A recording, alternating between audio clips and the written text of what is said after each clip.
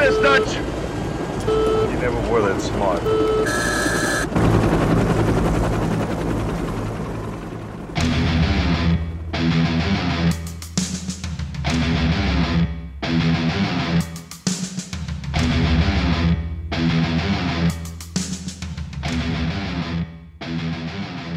This podcast will make you a goddamn sexual tyrannosaurus. Welcome to Predator Minute, the podcast that breaks down the 1987 action sci-fi classic Predator 1 minute at a time. Today we'll be discussing minute 11, but before we do, we have a new guest to introduce. Our guest today is Scott Fogel. Scott, say hi. Hello. Thank you for having me join your podcast. Anytime.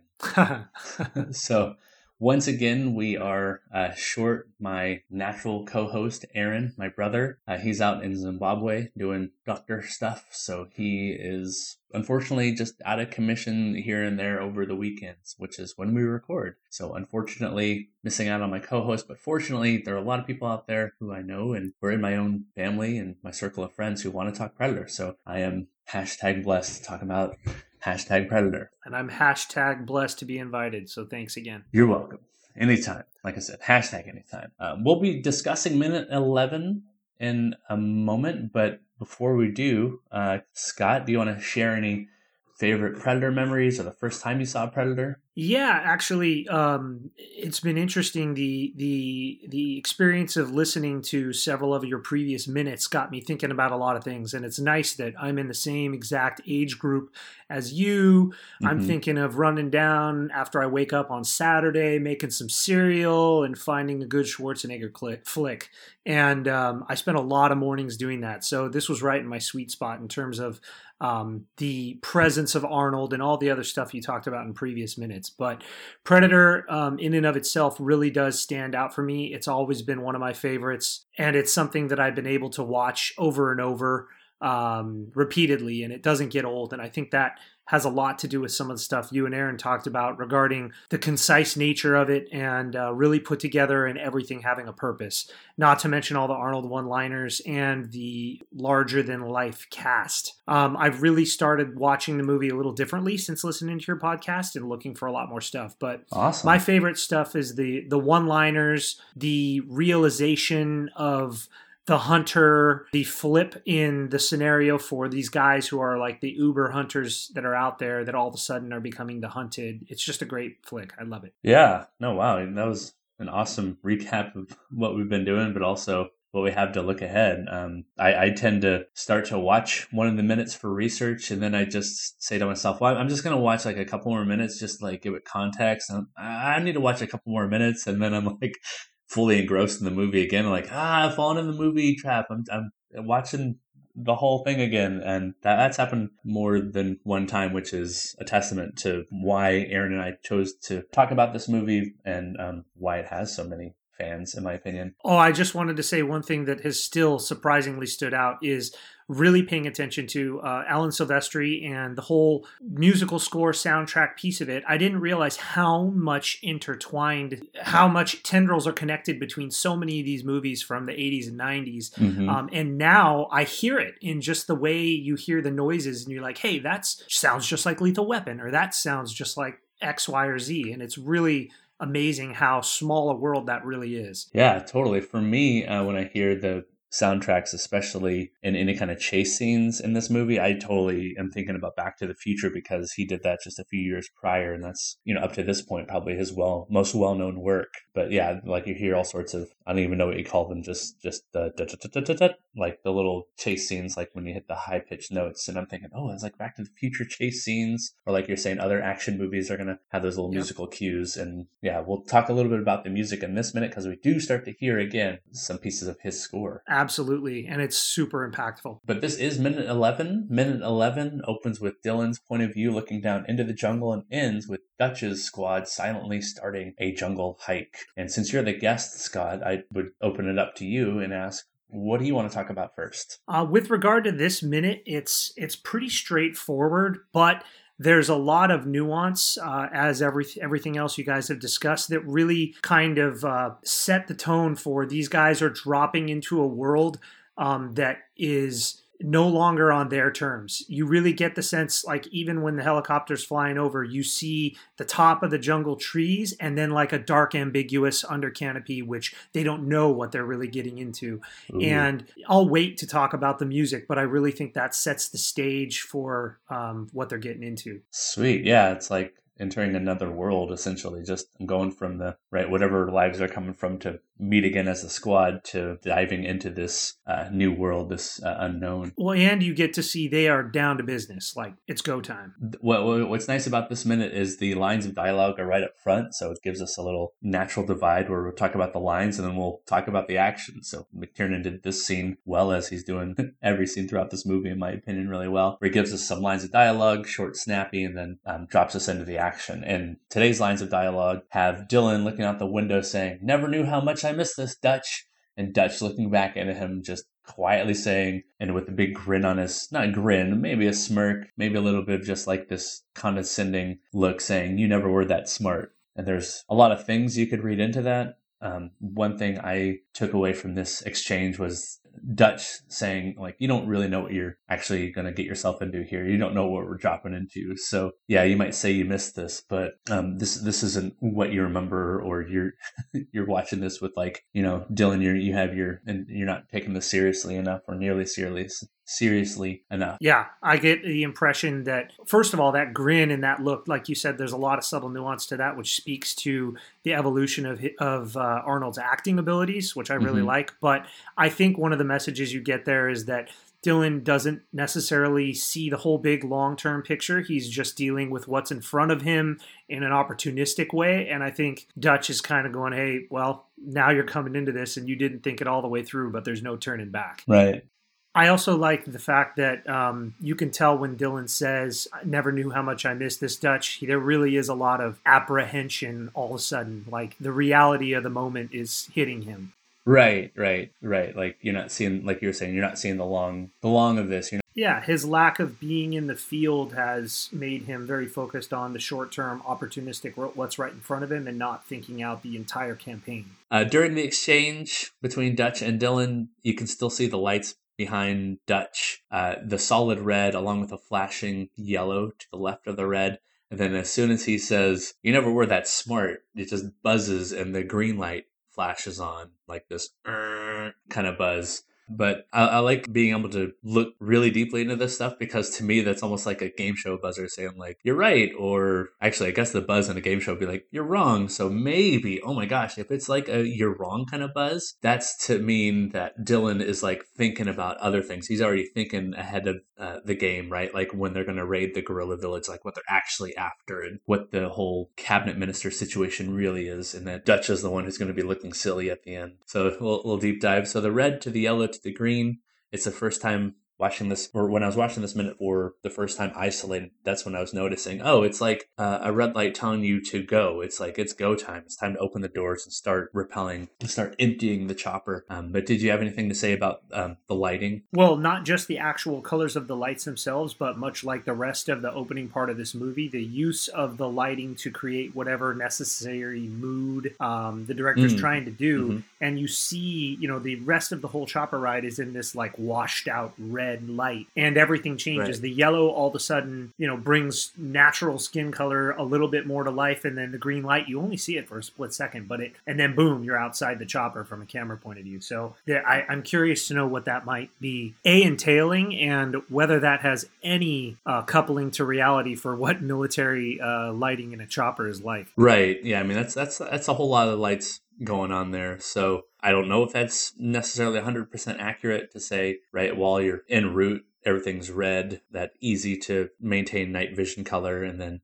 you have the flashing yellow. I would think the flashing yellow would not be good for keeping your night vision, because it's, bright, it's closer to daylight, the sunlight. And the green, again, don't even know. I would think the green would be closer to the red in terms of like taking it easier on the eyes, but it is a bright green, and like you're saying, it's more bringing out the natural color, which is appropriate because they're about to jump into a whole bunch of natural green with the jungle. Anything else from that exchange? Should we move on? No, I mean, I just like, it's one more one-liner, right? You almost get get numb to it after a while. In fact, for me, one-liners from other people stand out more in this movie than from Arnold, just because you get so many Arnold one-liners. But his delivery again of the "you never were that smart," and he makes it like very clearly stand out. That's him on a pedestal for a moment in the movie.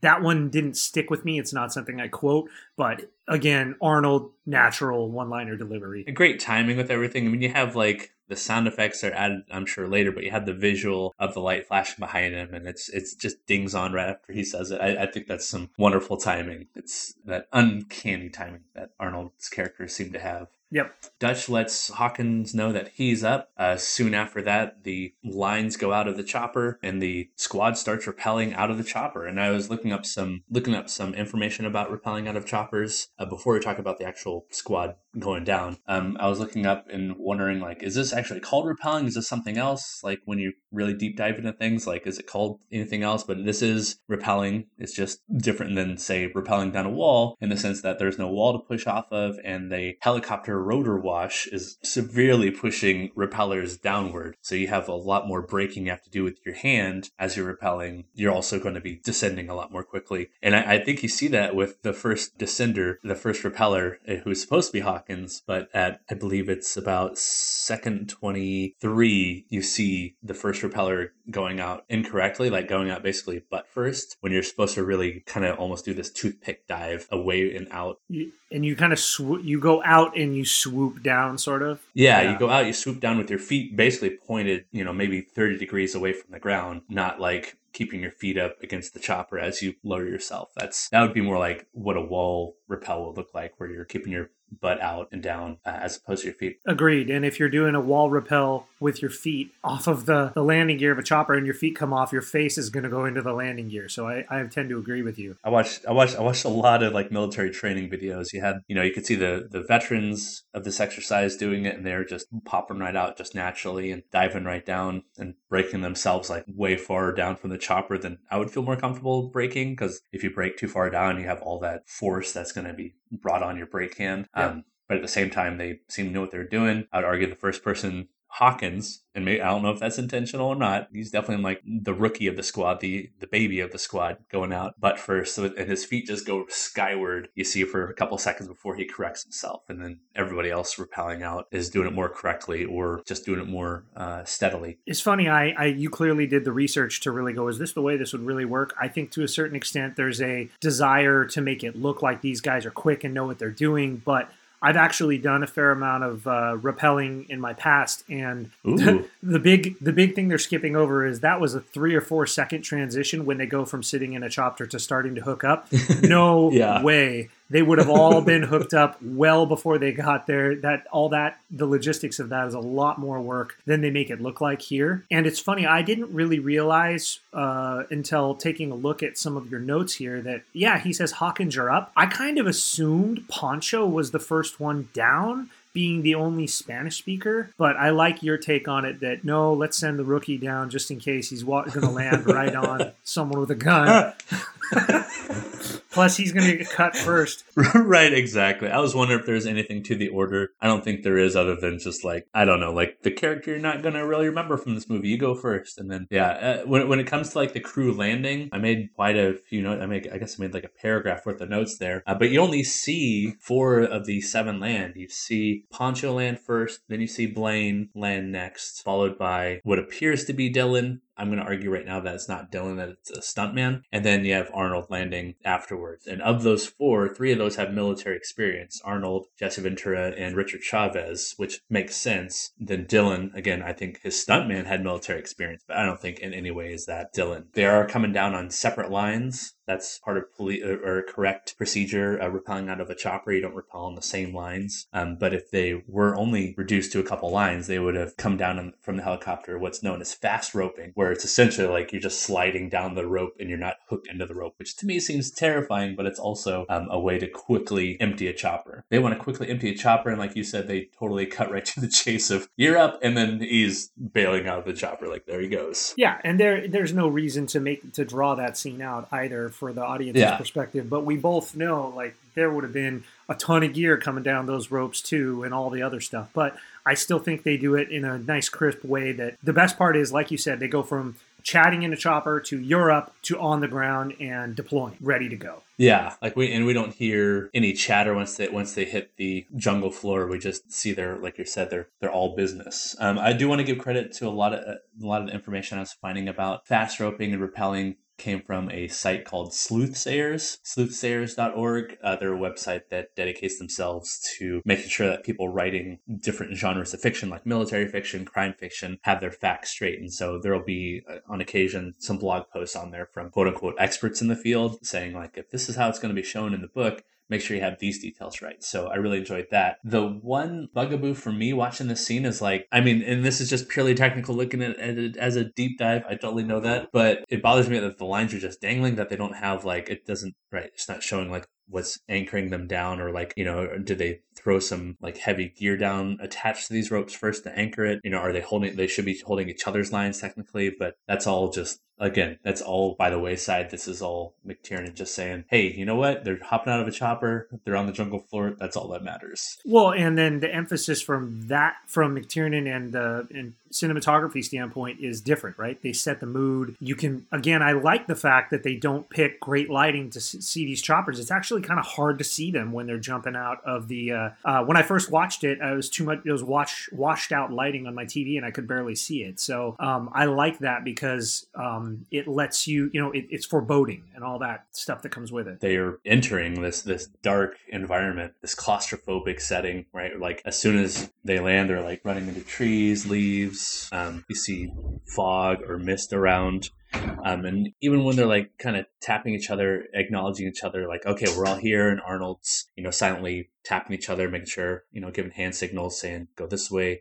They're checking each other's gear. It's all done quietly, but it's all like up close, and like the bodies are all really close to each other, which is continuing that idea of claustrophobia. Like if I'm watching this, I'm like up close with everything. And it's like, there's still no space, even though we just dropped into like a more open space. We are totally jam packed in here. And that maybe that claustrophobia is supposed to symbolize like safety or something like that, because once things really open up, that tends to be when things become a lot more dangerous for the crew. Well, and it falls right into them being a professional group of soldiers. Like, we're going to start right on top of each other and immediately secure this immediate area, and then start going out in our zones from there. So a note I talked about with Zach last minute about this scene, about them dropping out of the chopper.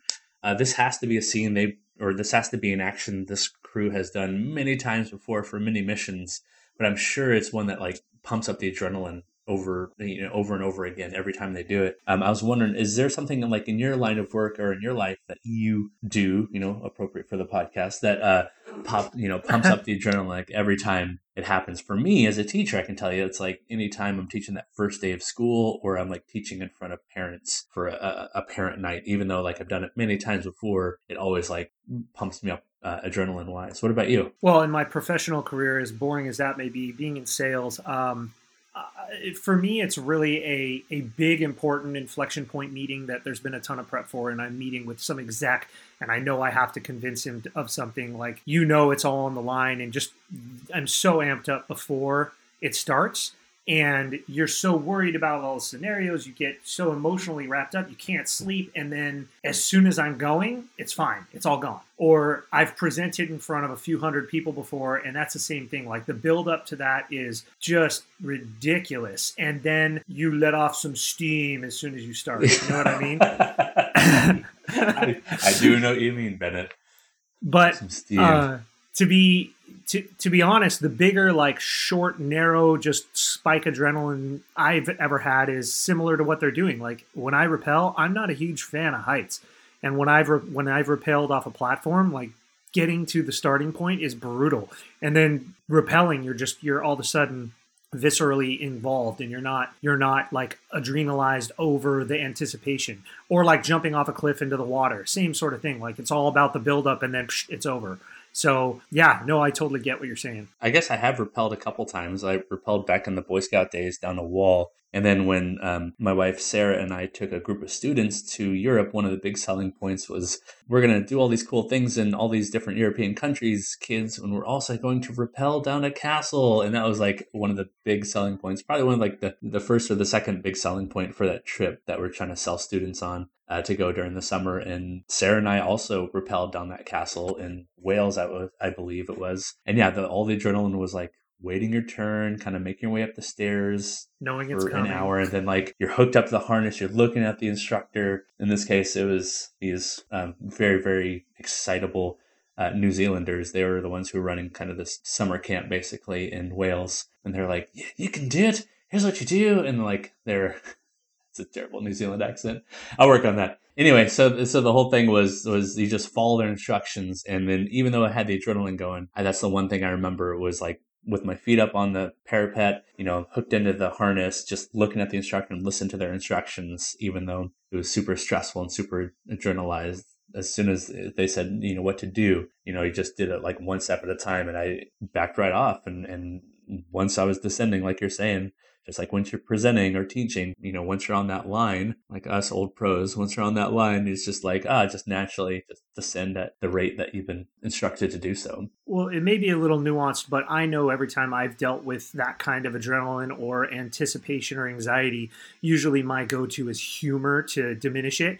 Obviously, they don't use it, so they all just have to kind of stew in their own crock pot of fear or whatever it is and then execute. But they're used to it. The point is, they probably that water rolls off those ducks' backs, so to speak. I know last time I went rappelling, the guy that we were in Jamaica, and the guy that was about 3 in front of me was noticing some fray on the ropes and asked the guy, "Hey, how often do you change these?" It wasn't bad, but his answer was, "When it breaks, man." But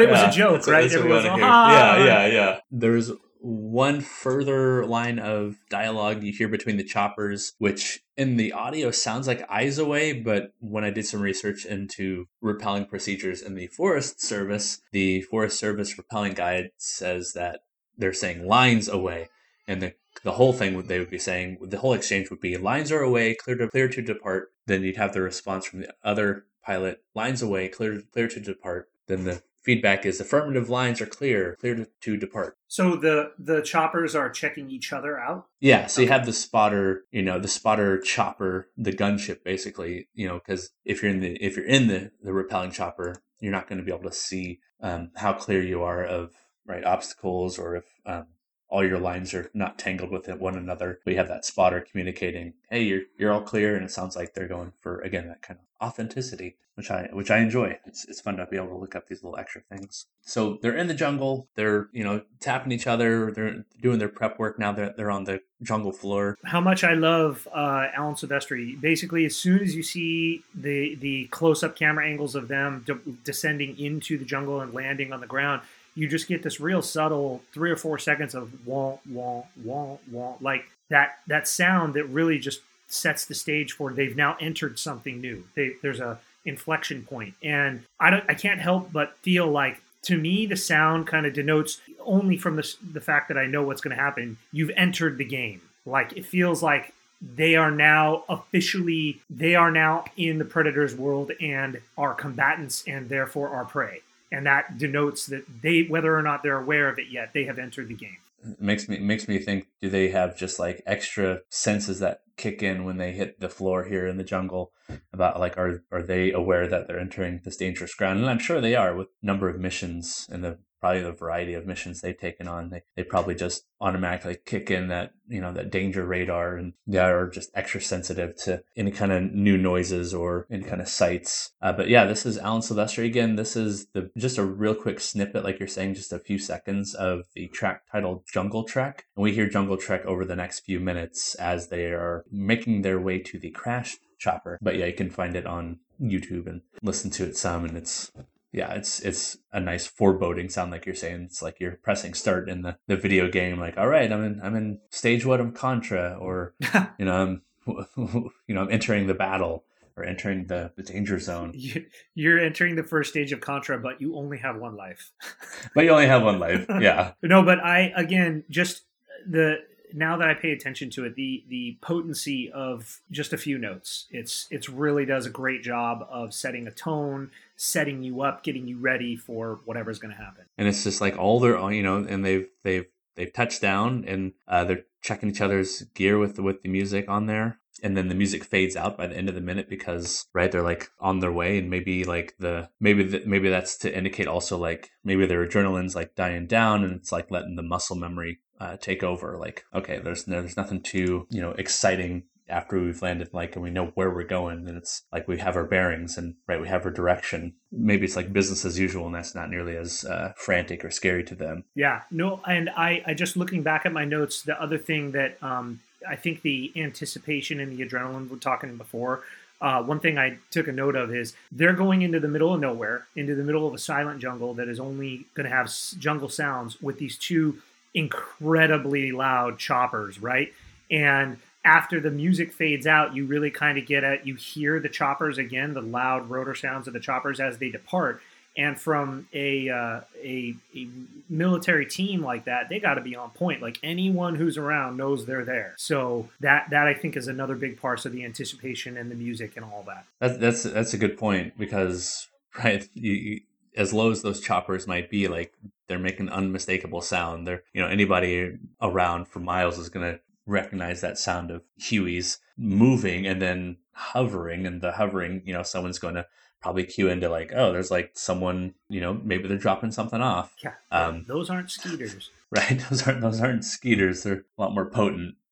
One thing I noticed that I didn't make a note of, but I imagine these lines have to have some kind of tensile strength, so they have to have some kind of limit to how much they can carry. And you have these huge burly guys, including Jesse Ventura, who's carrying a minigun and who's carrying probably at least 100 pounds of ammunition. More than that. So yeah, yeah, probably more than that. So old sold, if we're looking at, the wrestler being between like 250 and 300 pounds, and like the minigun itself in a burlap sack, like in his lap, basically being like another 100 pounds at least, and backpack 150 pounds. You're looking at, what is that, like 500 pounds just like coming down that line. Those are like some in the chopper scene right there before they start rappelling. You can see like just how thin those lines are. I don't know if that line is holding it or just the magic. It's just magic strength of movie. McTiernan didn't show it, but actually the second chopper was for Jesse. Second chopper, yeah, had like the bay doors to open under it, like beep beep, just like it's dropping a big bomb.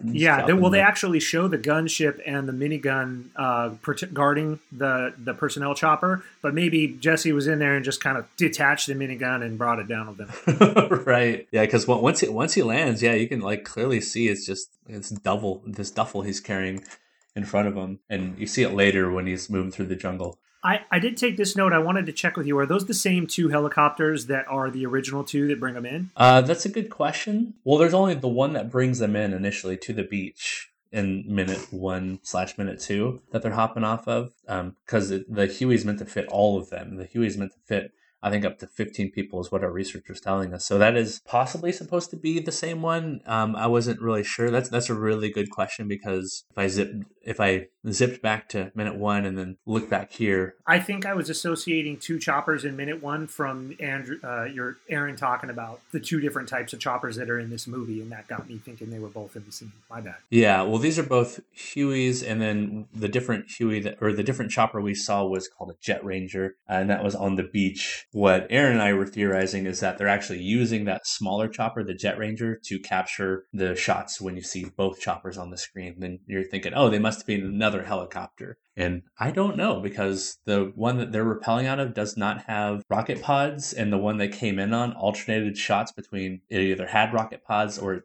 did not have rocket pods. So it really could be. It'd be cool if there's like some designation on the tail to tell you like the ID of this chopper, but if there is, that is not clear enough. Again, they don't need rocket pods. One big chaw spit from Jesse could take out another aircraft. Sexual Tyrannosaurus. And a real quick pickup line here, or catch-up line, is that someone on Facebook was mentioning, like, because Jeff and I were theorizing about what sexual Tyrannosaurus can mean, and we didn't really dive into the details as much, but someone brought up on Facebook and messaged me saying that, well, sexual Tyrannosaurus is like this huge beast, right? It's like, it's unmistakable. That's what he means. He's like this huge hulking beast, sexually speaking.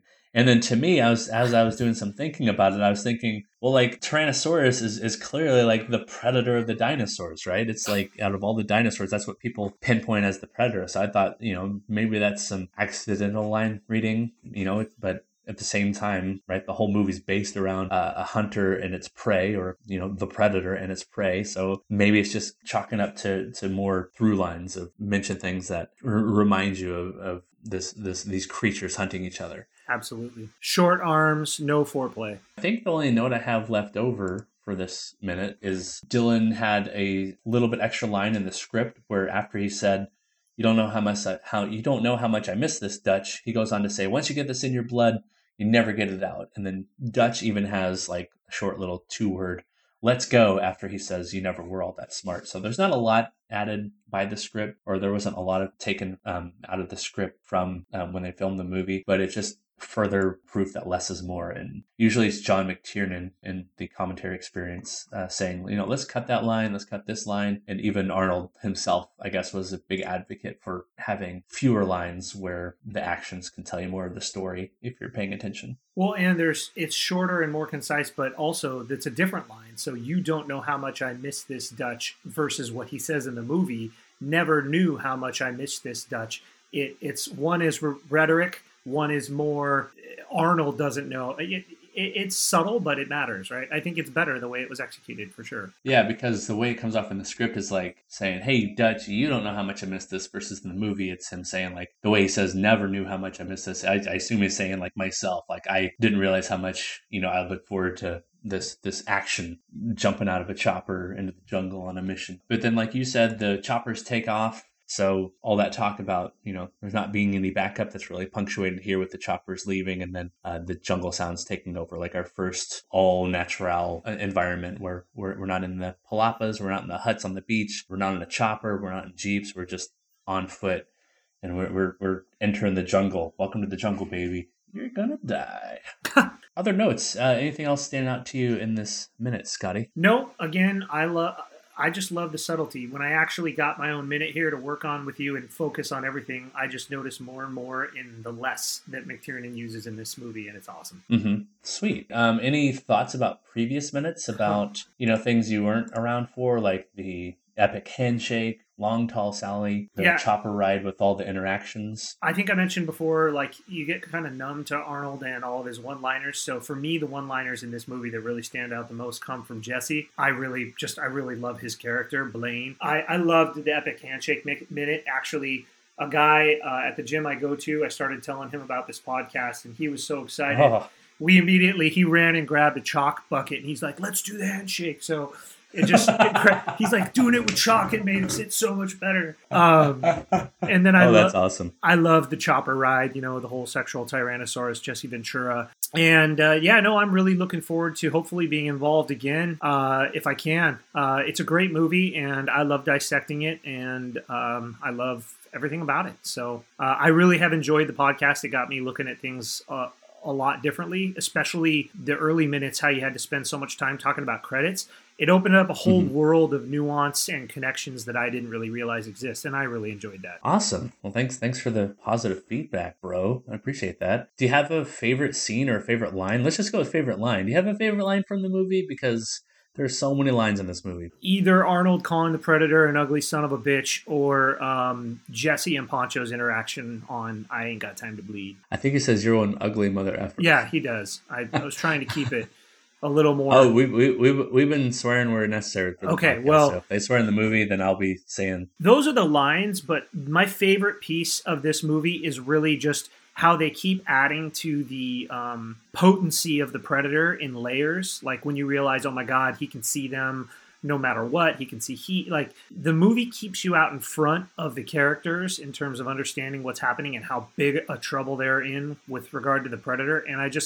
I love that because it comes in little pieces throughout the whole first half of the movie. So it's great. Where can people find you online, Scott? Unfortunately, I think I'm a little bit of a hermit. You can find me watching DVDs of Arnold Schwarzenegger at home, but my online presence is pretty work-oriented. I don't put a lot of content out there, unfortunately. But if you do want to find me, you can just look up Scott Fogle, Fogle, on LinkedIn or Twitter or Facebook, and see how boring I really am. I like that. Hey, you can find me watching some Arnold movies on DVD at home. I love the fact. Yeah. I mean, like, All going through all of them, man. Running Man. I think you need to do a Running Man minute. Oh, Running Man minute. That'd be fun. I'm a big Total Recall fan. I like that, and I like The Terminator a lot more than I like Terminator 2, and I love Last Action Hero. You know, another John McTiernan movie. You actually, hearing you and your brother talk about Last Action Hero, put it on my list of I need to go back and rewatch that because I really only saw it in the theaters and haven't seen it since. Yeah, it's one of those 2-part movies where the first half, in my opinion, is just awesome, 100% self-aware action, and looking right at the camera, winking, full knowing what it's doing, and then it takes a dive down when Arnold enters the real world through the movie screen with the magic ticket. But it has its moments even in the second half that I feel. I definitely don't think I would want to do a Kindergarten Cop minute or whatever the Batman is where he's Dr. Freeze. Oh, yeah, Batman and Robin. The Ice Age. That's right. But no, I really appreciate the opportunity to join this and would be happy to do so again. Awesome. Yeah, we'd love to have you again. And hopefully Aaron can be co-host again soon so we can start wrangling our guests along with our 2 hosts. That would be great. Predator Minute is on Twitter at Predator Minute. We are on Facebook at Predator Minute Podcast. You can find the podcast on SoundCloud, iTunes, Google Play, Stitcher, other podcatching apps and services. If you have been in rappelling into the jungle scene out of a helicopter, let us know. Email us, predatorminute@gmail.com. And for Predator Minute, I've been John. And this is Scott. And until next time... Get to the chopper! da da da da da da da da da da da.